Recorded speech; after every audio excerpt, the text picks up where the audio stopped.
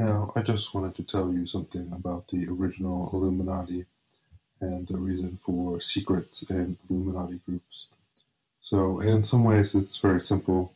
Illuminati groups are doing something that the rest of the world doesn't understand, maybe doesn't want to happen, thinks is immoral.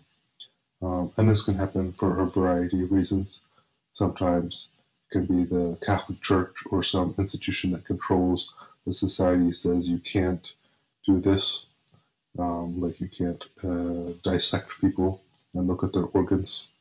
And then someone else says this is science. We need to be able to look at the liver to understand what is wrong with the liver.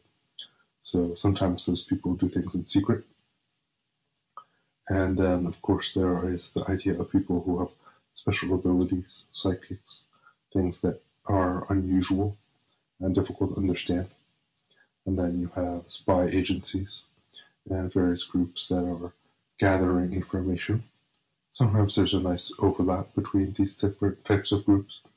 And you also have people who just want to make money. They want to get followers, they want to have more people, and so the fact that they keep their secrets allows them to say, hey, come to us, come get the secrets here. So what we're saying here is if you're going to try and figure out the secrets of some particular Illuminati group, you can go in. Sometimes there's an open door in the beginning, and then sometimes there's things that are hidden away.